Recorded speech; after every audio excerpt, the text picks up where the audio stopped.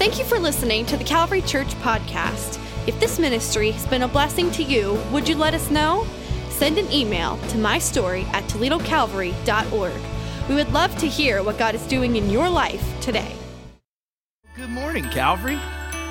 It is great to see you and great to be back. Our family's been out of town the last 2 weeks, but it is really good to be back. I want to thank Pastor John and his team and Pastor Keith for just leading us so well the last couple of weeks. Wasn't that awesome? And so thankful. Yeah, please, that's a good place to clap. Thankful. If you have your Bibles, turn with me to Galatians chapter 2 today. Galatians chapter 2. We'll get there in just a minute. I want to hit a couple of other things real quick. If you do not have children or grandchildren down on our kids wing, then there's a good chance that you might not be familiar with what's happening on that half of the building right now. We're in the midst of a pretty extensive renovation project that's allowing us to pick up more space for our children's ministry, middle school ministries, as well as prepare us for future growth. In order for us to even begin to think about possibly a larger auditorium in the future, we have to begin with that space down there. What we're picking up is 6 new early childhood classrooms, which are critically important for us right now. We're getting a middle school space for our junior high kids, as well as a new children's auditorium that'll be used alongside the one that we already have, that we're going to be able to do more effective, kind of age-appropriate elementary school ministry with that. The other thing that gives us, we had to do demo in all these spaces. So imagine this room, because our kids' auditorium is a room just like this one, but completely empty with all the risers out, the seats out. It's just this big, massive open space, and that'll be our new kids' auditorium, as well as it's going to give to us a space that we don't have. We really don't have any large meeting spaces for groups over 100, and so it's going to let us do that. Kids space on Sundays and Wednesdays and some usages other than that. And so it's really exciting to see this, and as we were planning all this, we said, wouldn't it be awesome, since there's so much construction on the roads outside, maybe we could bring some construction to our hallway inside. Wasn't that a great idea? It's a mess. If you've been down there, you'll note that we've lost about half of our hallway space because they're doing that demo, knocking walls out. So they've had to build kind of a protective barrier wall. So what that means is that space has shrunk quite a bit. So especially those of you parents, grandparents, those of you that'll be dropping off and picking up kids, thanks for your patience.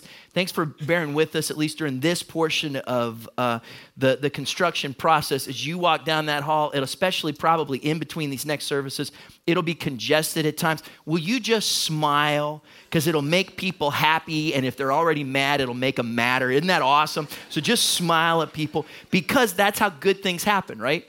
Think about this. Anytime there's a birthing process, now like I don't know that firsthand, but you know what I mean. There's pain, right? And with that pain comes something new. And so as we go through this season, that's really important.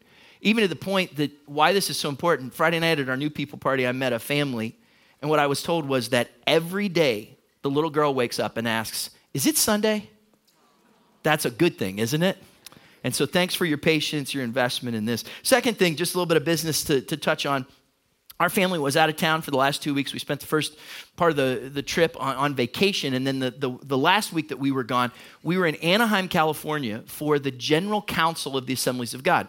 Pastor Bill and I were there. Calvary is a part of a group of churches, fellowship called the Assemblies of God. I think about 18,000 churches in the United States, millions of people worldwide. And every 2 years, all the pastors and leaders come together, and there's a meeting for spiritual renewal. It's to do business. So we were a part of that. Really was a powerful time. I'd even say for me personally, a great time of spiritual renewal. And then part of the business this year was to elect a general superintendent. If you're not familiar kind of with that term, that would be the person who is the leader of our fellowship. We don't use the title Pope, but you get the idea, right? Kind of general superintendent. Well, we elected a new general superintendent at this last general council. You might not know that you're familiar with him, but you are. If you remember back in June, we had a guest speaker named Doug Clay. Do you remember him? Doug Clay was elected the general superintendent of the Assemblies of God. For many of us, yeah, it's awesome. For many of us, that's not just a guest speaker. That was our pastor. Because Pastor Clay was the pastor here from 1997 to 2004. He's my pastor. And I'm excited for our fellowship of churches that I know that our leader is a man of godly character and integrity and vision and passion. And here's what you can imagine, though. That's not an easy job. I mean, it comes with the burden of leading those thousands of churches, literally millions of people, It comes in a season of transition for our fellowship, as well as many changes in our culture that you can imagine it will be not easy for a leader to lead through. Do you get where I'm going here?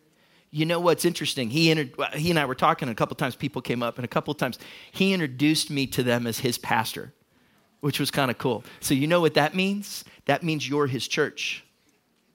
And I think it'd be good for him to know that his church is praying for him, right? So I want to ask you to do this. Like in your kind of maybe even regular prayer routine, would you begin to pray for our pastor and our friend Doug Clay as he leads in this way? For some of you, he's your pastor. I think it would be awesome when you're out and about, just grab a card that says, I'm thinking of you, praying for you, kind of manly looking if you don't mind, and then just write a note on there, especially if he's your pastor at one point, and send that. You can get the address for the Assemblies of God just on the website, ag.org. Wouldn't it be cool if he was flooded with physical reminders that there's a church in Toledo praying for him? I think it'd be awesome. So if you would do that, I would sure appreciate that. And why don't we pray for him right now? Is that okay? So Father, we come to you. Lord, we thank you that you've allowed us to be a part of a healthy fellowship of churches that is making a kingdom difference worldwide. And Lord, you in your sovereignty have chosen our friend, our pastor, Doug Clay, to be the leader of this fellowship. God, would you be with he and Gail? Lord, would you give them strength? Would you give them provision? Would you give them stamina? Would you bless their family, their kids, their grandkids? God, would you give to Pastor Clay divine wisdom and discernment, knowledge, what can only come from the Holy Spirit? And God, would you lead him as he leads us in the days ahead? Father, we look forward to the best days of our movement as you lead us in the time to come. Father, as we come to your word today, we pray that you would open our hearts. Speak to us, we pray. In Jesus' name, amen. I love my home. I love this church. But if you're like me, you know that sometimes you just love to get away, right? So it was good to be gone, except Mommy kept following me. I opened up the news the first week we were gone, and I read about norovirus. Did anybody hear about that? Did anybody have any donuts? Did you have them here? Yeah, sorry. For years, Mama C's has been the provider that we've used at our cafe for years and years and years. They are awesome people. And it was really kind of tough and sad to read about that. What I loved hearing, though, was how many people from this church were kind and gracious and supportive to them in a really difficult time. And I got to tell you, as the pastor, man, I was proud of that we were able to show grace in difficult times. And then the second week, I read about the story in Charlottesville, the tragedy. And as you read that, there were two cities that kept being mentioned. One was Charlottesville. The other was Maumee. Did you see that?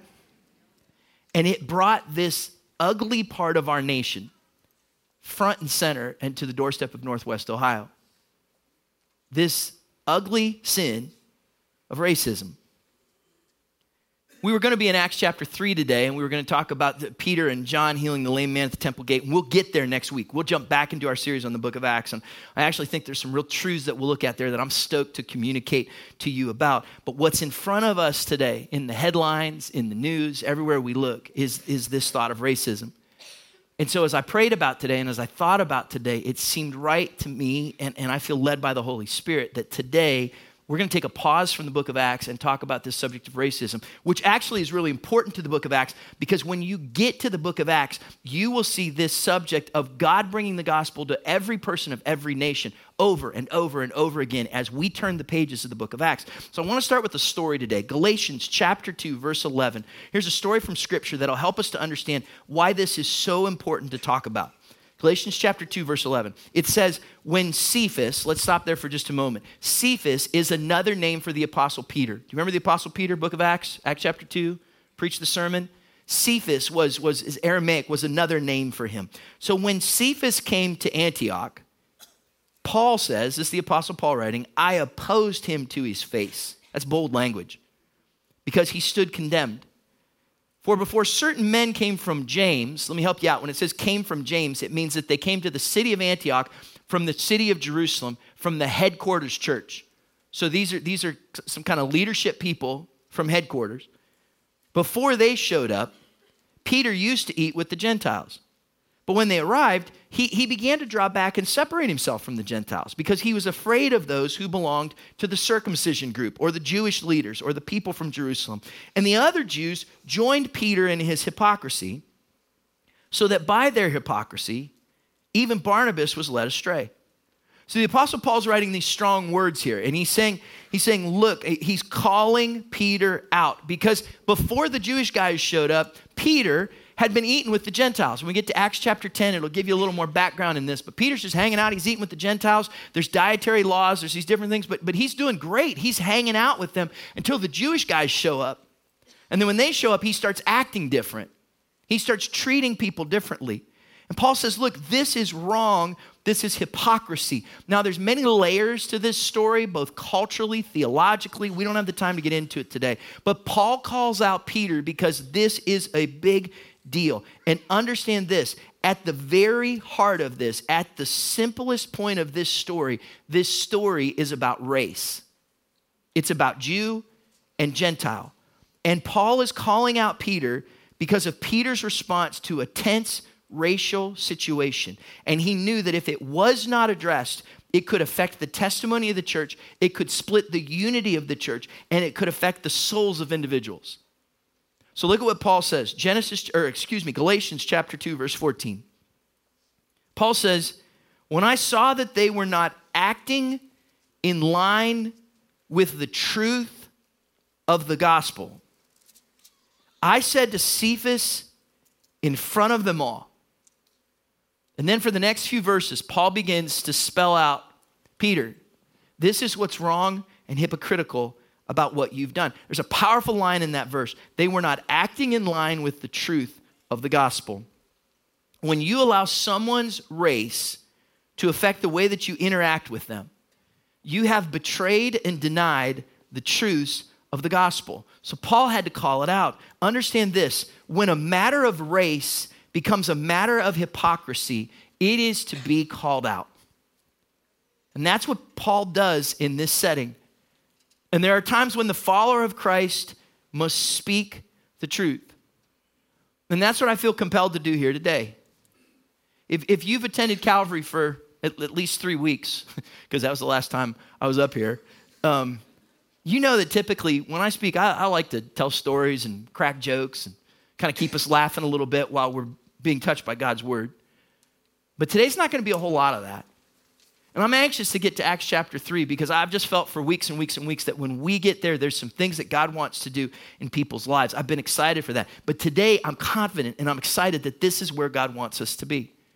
And so we're going to talk about this subject of racism. And let me say this right at the outset. I know this is a sensitive subject. It's filled with a lot of political correctness.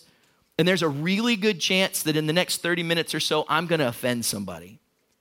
If anything I say strikes you as insensitive or offensive, I apologize in advance. That's not my intention. I have, like many of us, lived a fairly simple life in the bubble of my culture. And there's going to be perspectives that I'm going to miss in the next few moments. Those of another race, those of another age, those of another experience. Please hear the heart of what we're trying to communicate today as we look at God's word and I communicate it with my flawed voice. But the bottom line in Peter's rebuke to Paul is this: we must live in line with the truths of the gospel. How many of you know we live in crazy times, right? Have you seen this? We live in some crazy times. And so what we're going to do today is look at eight things. We're going to run through this real quick. Gospel truths for crazy times. And for some of you, as soon as I mentioned the subject of racism, you went, oh man, that's all I've seen in the news. That's all I've heard about. It's all over social media. It's the last thing I want to hear in church today. Can I challenge you? Don't check out these next few moments, because I think what God's word has to say about this is more important than what cable news or Facebook has to say. And so here's where we're going to start. 8 things. We're going to run through them real quick. Number 1, gospel truths for crazy times. Number 1, Christ alone has supremacy. Number 1, Christ alone has supremacy. Have you heard this word supremacy this week? After a week where we've heard white supremacy so many times, I think it would be good to bring supremacy back to its true definition. Colossians chapter 1, verse 15. The Son, speaking of Jesus, is the image of the invisible God, the firstborn over all creation. For in him all things were created, things in heaven and on earth, visible and invisible, whether thrones or powers or rulers or authorities. All things have been created through him and for him. He is before all things, and in him all things hold together. And he is the head of the body, the church. He is the beginning and the firstborn from among the dead, so that in everything he might have the supremacy. Do you know who is supreme? It's not any person. It's not any race.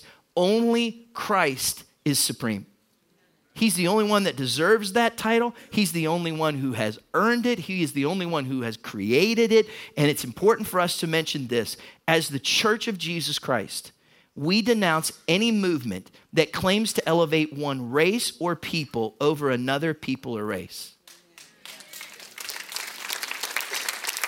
And you can call it by all kinds of names. You can call it alt-right, KKK, Nazi, white supremacy. It's all wrong and it's all evil. And know this, Christ is supreme and he's not behind those things. Galatians chapter 6, verse 3. If anyone thinks they are something when they are not, they deceive themselves. That's a good word, isn't it? I probably need to read that more often than I do. Bruce Ashford, whose writings have been really helpful to me in preparation for this, has written this. He says, the alt-right movement is neither Christian nor conservative, but it claims to be conservative and often claims to be Christian.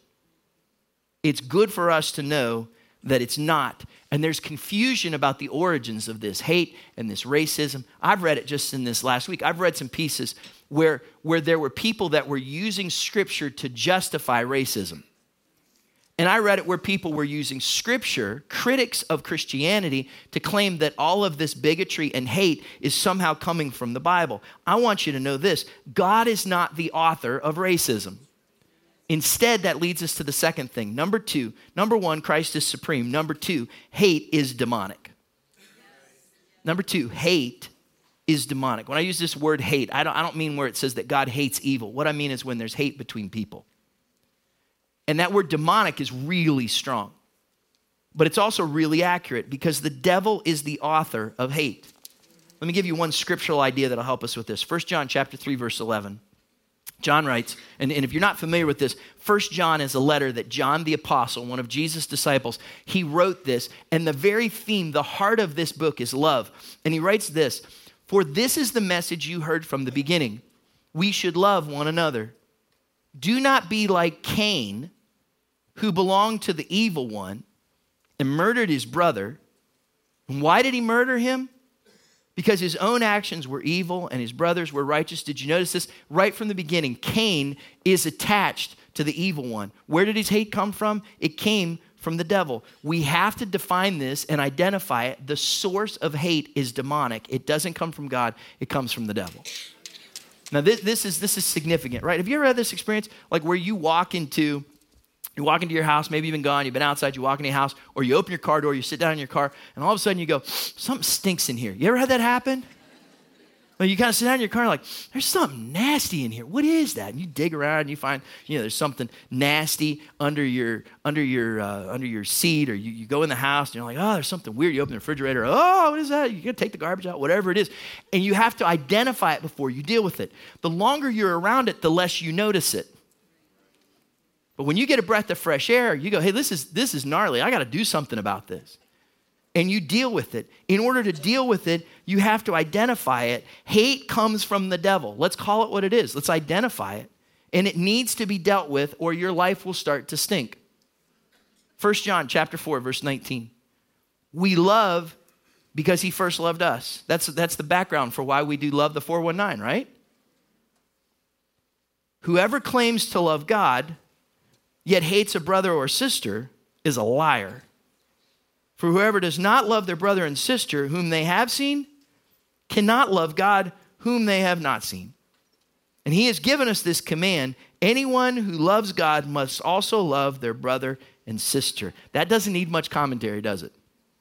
It's pretty easy to understand. And hate comes in so many different forms. Right now, we see it, and largely it's emphasized in the division between white and black, but it happens with people of all kinds of different races, whether you're talking Asian or Latino, Middle Eastern. There's the classic conflict in Scripture of Jew and Gentile. Do you remember the conflict in Northern Ireland? That was a religious one. It was Catholic and Protestant. But the hate, I've been there, the hate runs deep. Call it what it is. It's the work of the devil. So let's make this right in our context. White supremacy is evil and demonic. And it's good for us to make that clear. And so you and I have to ask the question, am I affected by this? Do I have some racist thoughts or tendencies? And in just a few moments, we're going to ask the Holy Spirit to help us look at our hearts. Here's why. Because white supremacy is evil and demonic, and so is subtle superiority. You might say, well, look, I'm not a white supremacist. That's not who I am. No, you might not be. But if you have this sense of subtle superiority, where you go through life, and maybe it's not even an issue of race, but you look at other people and you think you are better than them. Does that come from God? And we've made the source pretty clear, right? If you look at a person and say, I'm better than them, based on race or status or age or looks or smarts or money or authority, the list could go on and on. If you're feeling superiority, then that's not from God. Here's why. Number 3, third thing. Every person is made in the image of God. No matter who they are. Number 3, every person is made in the image of God. There's this phrase that we use in theology. It's called imago Dei. It's a Latin phrase that means in the image of God. Imago Dei. You might hear that at some point somewhere. In the image of God. It means that every person is made in God's image. We're made to resemble him. If not physically, then definitely spiritually. The substance that we're made of comes directly from him. And we are created by him with deliberate care and value. No matter who you are, what your background, what your race, what your disability, you are created by God with deliberate care and value. Genesis chapter 1, verse 26. Then God said, let us make mankind in our image, in our likeness, so that they may rule over the fish of the sea and the birds of the sky, over the livestock, and all the wild animals, and over all the creatures that move along the ground. So God created mankind in his own image. In the image of God, he created them. Male and female, he created them. No matter who you are, you have great value because you come from God. Think of the things that people collect or have great value. Many times it's not just because of the quality of the thing, but because of who it's attached to, who made it, who owned it, who used it.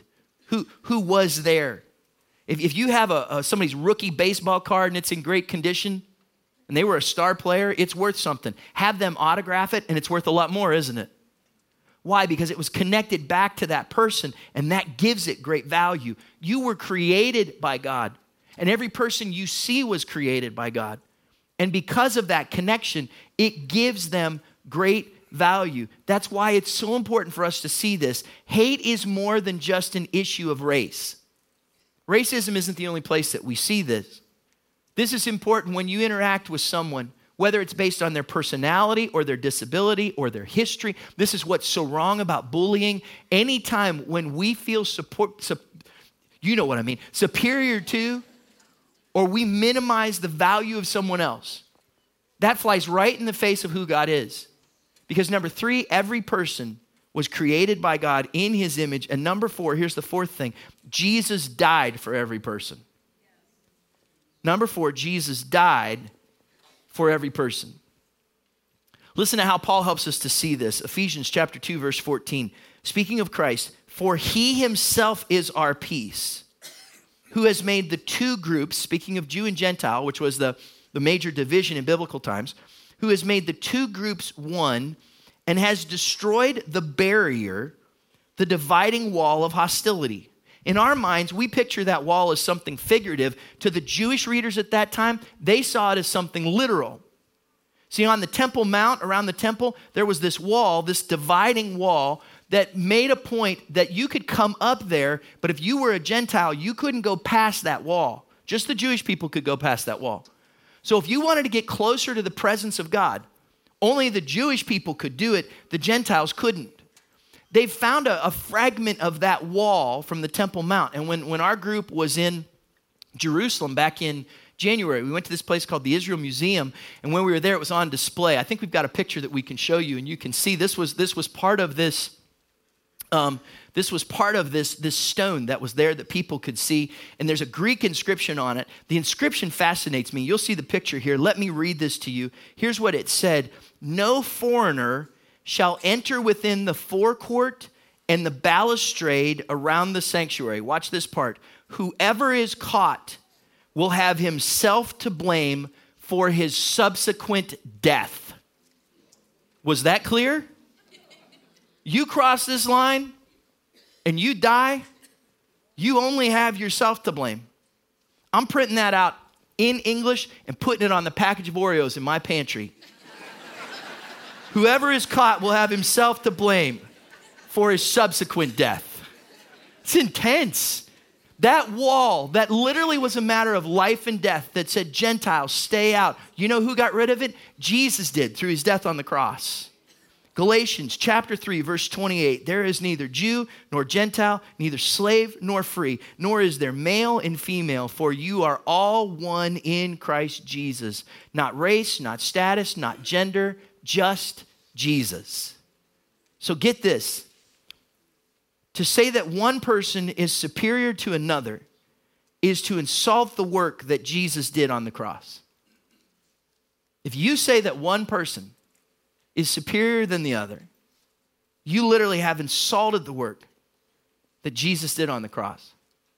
Which leads us to number 5. You ready for this one?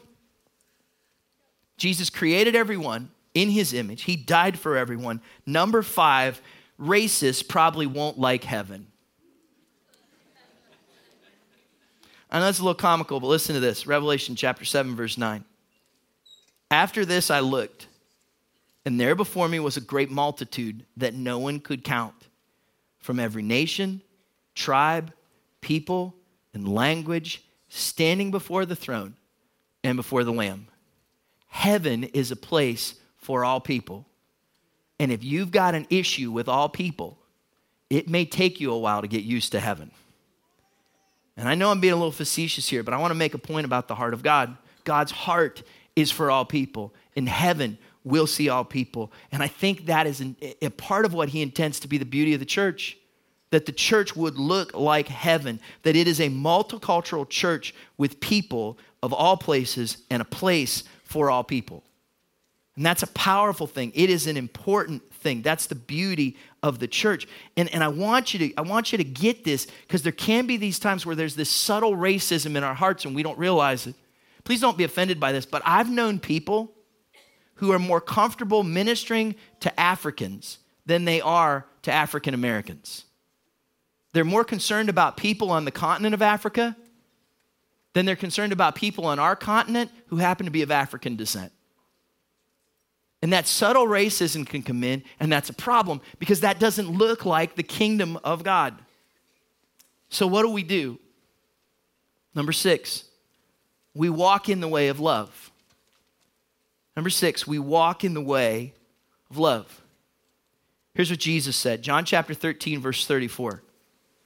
A new command I give you, love one another. As I have loved you, so you must love one another. By this, everyone will know that you are my disciples if you love one another. What do you think he wants us to do? It's pretty clear there, isn't it? Love one another. Paul helps us get real practical in this because we can say, well, what does that love look like? Ephesians chapter 4, look at what he says. And especially as I read this, think about it in the context of the tension in our culture. Do not let any unwholesome talk come out of your mouths, but only what is helpful for building others up according to their needs, that it may benefit those who listen. And do not grieve the Holy Spirit of God, with whom you were sealed for the day of redemption. Get rid of all bitterness, rage, and anger, brawling, and slander, along with every form of malice. Be kind and compassionate to one another, forgiving each other, just as in Christ God forgave you. Follow God's example, therefore, as dearly loved children, and walk in the way of love, just as Christ loved us and gave himself up for us as a fragrant offering and sacrifice to God. Some of us need to write down Ephesians chapter 4, verse 29 through chapter 5, verse 2, and go back and read that, because when we think about how can I walk in love, there's some very practical things for us. Where does it begin? Galatians chapter 6, verse 2, carry each other's burdens, and in this way you'll fulfill the law of Christ. If anyone thinks they are something when they are not, remember that verse we read a few minutes ago? If you think you are something when you are not, they deceive themselves. Paul says, look, if you're going to love other people, it has to start with caring for other people. Love begins with respect. That's where it starts. If you're going to love someone, then you have to begin by respecting that person, by honoring that person. We'll see this in a moment. If you want to influence someone, you have to begin with honoring them. Love begins with respect. I talked with quite a few people this week because I was curious, how do we communicate on this subject? And so I talked to a lot of different people, races, backgrounds, experience, geographical backgrounds, and just said, help me to understand this issue a little bit better. And one of the things that I saw, and I wouldn't call this the disease, but it's certainly a symptom, is that why there's so much tension right now, and tell me if you agree with this, it has largely to do with the proliferation of information due to social media. Have you noticed this? I think that has helped to kind of raise the temperature and make this such a gnarly issue at times. So can I do this for just a couple of minutes? I'm not a hater of social media. I think it's a great tool. I think it can help us in so many ways. But can I give a few cautions? One is this. One of the dangers of social media is that it reinforces my stereotypes. Because I'm mostly connected online with people who are like me. And so as a result of that, what I hear most of the time is just reinforcing the things that I already think instead of expanding my horizons to see other things that might be true or might be out there. Does that make sense? So I need to be careful that the information I'm bringing in, whether it be through the news, through what I read, especially through social media, does not just reinforce my my stereotypes. And here's why. When social media makes me antisocial, it's time to log off. When social media makes me antisocial, it's time for me to log off. Here's a real practical thing. If you're in a room full of people and the only thing you can look at your phone, then maybe you should log off. Can I get an amen? Amen. And if when you read this, if when you look at this stuff, you're on Facebook, Twitter, Instagram, Snapchat, whatever, if you're on there and as you're on there, it makes you like people less, if you become less social by being social, that might be an issue. If as you're looking at that stuff, you begin to think that Christ is not supreme, if hate's being stirred up in you, if you forget that people were made in the image of God and Jesus died for them, if your life starts looking less like heaven and it's hard for you to walk in love, those are times when I probably should shut it down. And for some of us, it's really good to be reminded that social media gives us this platform where in a place of privacy, we can speak publicly. You know, from the privacy of my own home or from the simplicity of my phone, I can say things, I can post things, I can make a statement. And all those statements probably don't need to be made sometimes. I'm just talking about race, politics, weather, preference. We don't want to hear you whine, right? You know what I mean? And it has this weird power that what I say privately becomes out there publicly. Understand this. I think sometimes we forget this, that online boldness has offline consequences. My online boldness in that moment has offline consequences because it affects other people. It affects their hearts, it affects their souls, and it might be good for you to remember that your online boldness affects your reputation and what people think about you. So my advice for some of us, my advice is that some of us should stop liking posts and start loving people. I'm not saying that it's bad, but if all you ever do to show love is press a thumbs up on Facebook, there might be something more that you can do. It might be time for you to not just do that. Stop liking posts, start loving people. And here's the reason why. Number 7, injustice must be identified. Number 7, injustice must be identified. This is a really weird thing for a pastor to say, but can I read to you one of my least favorite verses in the Bible? James chapter 4, verse 17. If anyone then knows the good they ought to do and doesn't do it, it is sin for them. Do you see why that's not my favorite? There's no way out. Look, if you know what you're supposed to do and you don't do it, then that's sin, which means we can't ignore this topic of racism.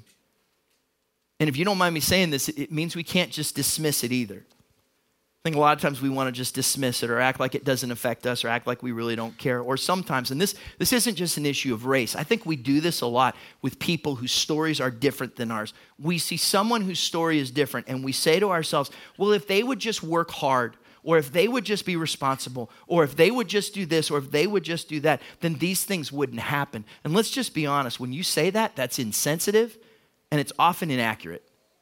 Because sometimes there's injustice. And that injustice has to be identified.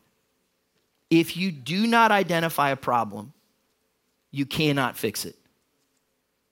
And that's why it's important that we talk about this subject, why we speak about this. Because it's real in our culture, and for many of us, it might be real in our hearts. Where does it begin? Let me give you a phrase that I think is really important. It's important to recognize the reality of life for another person. Think about this for a moment. It's important to recognize the reality of life for another person. What's their life like? What's their experience been like? One of the privileges I had this last week was to share a meal with a friend of mine who's an African-American pastor. I said, hey man, can you help me? I know the Spirit wants me to talk about this, but you have a totally different perspective than I do. What's important for us to know on this subject? And he said, it's important to recognize the reality of life for another person. Because if you think that somebody else's life has been just like yours, you're sadly mistaken, right? You need to know what their experience has been like. It starts here. If you seek to influence, you must first honor. If you want to influence somebody, or if you want to have a relationship with somebody, you have to begin by honoring that person. That's true in every area of life. And I feel like that's really important for us to talk about today. Let me just talk about this. And I know you have these conversations, it can be a little uncomfortable, but let's just talk about this. Calvary has historically been a predominantly white church. And I'm thankful that God has allowed us to experience more diversity in recent days. It helps us to look a little bit more like heaven. I think it makes us a healthier and a stronger church. But for many of us, that means that there are things about other people's experience that we're just not familiar with. Whether that's the Black lifestyle, Asian, Latino, Middle Eastern, different ethnic background, possibly different social backgrounds, financial backgrounds, all these different things. And we've got to realize that unless we're willing to get outside of our bubble, our comfort zone, we're never going to understand what life is like for someone else. Does that make sense? In fact, that's part of the reason why we have division in our nation, is because people won't interact with each other. But let's back it up a little bit. Part of the reason why we have division in churches is because people won't hear each other's stories. Let's back it up a little bit. Part of why we have division in our homes is because we won't care enough to listen to somebody else's story. We won't get their perspective. And if you want to have influence, if you want to have relationship, if you want to have peace, you cannot have influence unless first you start with honor. Does that make sense? Yeah. And for some of you, this is where you've already checked out on me, because you've already made up your mind on the causes of racism and the sources of these things. And I just want to encourage you, be willing to see life from the perspective of another person. Don't deny another person's reality just because it's not your own. Because oftentimes we can dismiss someone else and their experiences and their frustrations and their life because it doesn't line up with ours. Do not dismiss another person's reality just because it's not your own. I remember, it's 20 years ago, we just had one child. Clayton was just a little guy. I remember he was in a car seat. I was already at the church. It was like an event on a Saturday. We were on staff at a church in Milwaukee, Wisconsin, and I was already at the church, and Rhonda and Clayton were coming to the church. The church was right on a corner. They had to make a left turn to turn onto the road where the church was. And as Rhonda made that left turn, a guy came busting through the intersection. She had the right of way. He busted through the intersection and crashed into her. Fortunately, everybody was okay, but by the time it was all said and done, he crashed into her. She crashed into another car that was waiting, which then crashed into another car. So there were like 4 cars involved in this accident. So afterwards, our insurance company was just aggressive to find out what happened. They wanted to know what the story was. And you know what was interesting? Out of those 4 cars, there were 6 different stories. Right? Because everybody that was involved had a different perspective. Were they wrong? No, it was just their perspective. It's how they saw things. At some point, you have to get together and sort all that out and try to figure that out. And for me to go to someone who was injured in that accident and say to them, I don't think you're hurt, that's their perspective, not mine. I can't tell them whether they're hurt or not, right? That's not my place. Their perspective is different. And we do this all the time with other people, and we try to force our reality on another person, and that just might not be the case. Like, I know this gets really complicated, but where there's injustice, we need to call it out. I remember when my boys played basketball, whether it was, when they were playing just kind of a little kid league in the Y, or whether when they played, in junior high and high school for the school, I'd go there and I'd watch. And every so often I'd realize that referee doesn't like my son. Right? And if we were the away team, you're like, there's a home job going on right here. Those refs are biased against us. It would outrage me. It would make me tense. There was an injustice being done. Do you know what I'm talking about? There's a lot of people who have injustice done. And until we're willing to recognize that and identify that there's been decisions that have been made, that things that are done, that there are systems that keep people from moving forward, until we recognize that, then we can't move forward. Are there people who are responding inappropriately? Absolutely. On every sides of these things. Within the races, within the media, within our government, we could take time to call them out. You know what I think would be more productive? What's your role? You're called to be the salt of the earth and the light of the world. And if we will do that, it will make a world of difference. Why don't we do it? Because it's easier to avoid what makes us uncomfortable, but it does no good. It's easier for us to avoid what's uncomfortable, but it does no good. So I'm sitting there having dinner with my friend, the black pastor, and as we're talking about this subject, he looks at me and he says, have you seen this movie? And he mentions this particular movie. And if you're aware, over the last few years, there have been some really good movies that have been made that highlight some of these injustices and the stories of issues of race and in our history. And he looks at me and he says, have you seen this movie? Well, the truth is, Ron and I, we don't watch a whole lot of movies. It's not because we're like super holy or we pray all the time. I mean, we do those things. Like we do those things, but because we're pastors, but we just, I don't know. We just don't take time to, I don't know. It's just not a major part of our lives. So he's like, have you seen this movie? I'm like, nah, I haven't seen this movie. He's like, what? He's like, you got it. You're not going to understand it until you see this movie. He goes, what about this movie? And I'm like, nah, I haven't seen it. He's like, you haven't seen this. He's like, look, you've got to see these movies. And I thought to myself, why haven't I seen these movies? And then I thought about it. I've had opportunity to. Like whether you're standing at the little machine getting a DVD, or I've flown internationally a few times in the last year where, the little screens and you can pick a movie. And I clearly remember times when both movies that he talked about were a choice I could make. And I said to myself, I really should watch that. But in this moment, I'd rather watch something funny. I'd rather watch something that was pleasant for me instead of dealing with an issue that isn't. And it was more comfortable for me to ignore those things than to deal with those things. It had been far more comfortable for us to talk about the healing that takes place in Acts chapter 3 today. But this, I believe the Holy Spirit said, in this time, in this moment, was more important. It's easier to avoid what makes us uncomfortable, but it does no good. And we can avoid this issue, but if we ignore it, we only fuel it, when instead we've been called to be the salt of the earth and the light of the world. If you're not familiar with the life of Dietrich Bonhoeffer, he was a pastor who was martyred in Nazi Germany for his faith. I'd encourage you to study his life, and he said this: silence in the face of evil is itself evil. God will not hold us guiltless. Not to speak is to speak. Not to act is to act. So what do? Number 8, last thing. I want to challenge you to search your heart. If there's going to be change, then at some point it has to begin with me. Very fitting passage of scripture, Psalm 19, verse 12. But who can discern their own errors? Forgive my hidden faults.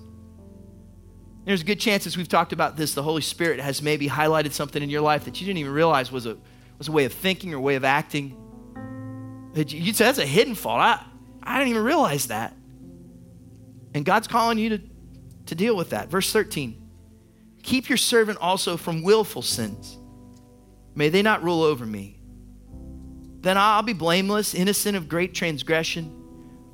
May these words of my mouth and this meditation of my heart be pleasing in your sight, Lord, my rock and my redeemer. What do we do with our hearts? I'm going to give you just 4 things super quick. Let your heart repent. If you're in a place where this is speaking to your heart, it's time to call out the sin of racism in your life. Whether it's something in your past, whether it's something in your present, whether it's something that goes back generations for you, if that's there, call it out. And then let your heart forgive. For some of us, we can't live in the past anymore. Maybe you've been discriminated against. Maybe you've had disappointments. I don't know, but this is huge. At some point, you have to let your heart forgive. And then let your heart hope. Too many times we see people who are different from us and we immediately put them in a stereotype. What if instead of giving our preconceived ideas, we offered the hope that's available in Jesus Christ? And then let your heart love. That you'll hear the things we talked about today. And that you'll walk in the way of love. Why? Because love's a verb. And verbs mean action. And so, Father, we come to you today. God, thanks for your word. It speaks to us, it challenges us. And Lord, for some of us, it leaves us in a place where we need to repent. God, maybe we ask that you'd cleanse us of our hidden faults. For some of us, it's willful sins. But God, on this ugly issue that is such a tense challenge in our country right now, Father, for the role that any of us may have played, as your church, we repent. Lord, and whatever it is, whether it's an issue of race or disappointment or past hurt, God, if there's places where we need to forgive, Lord, would we trade out that hate for your forgiveness and grace? Father, may we be people who offer hope, not stereotypical ideas or putting people in categories. May we be people who take the hope of Jesus Christ to the world around us. And may we do it as we love. May we love the 419, but may we love our neighbors. May we love our coworkers. May we love our family. May we love those in our community that we're able to reach out to and make a difference for as your Spirit leads us and prompts us to. God, may you take these truths from your word, stir them in our hearts, and help us to be more like you.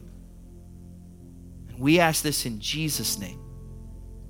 As we go from here, would you send us out with your special favor and with your wonderful peace? In Jesus' name, amen.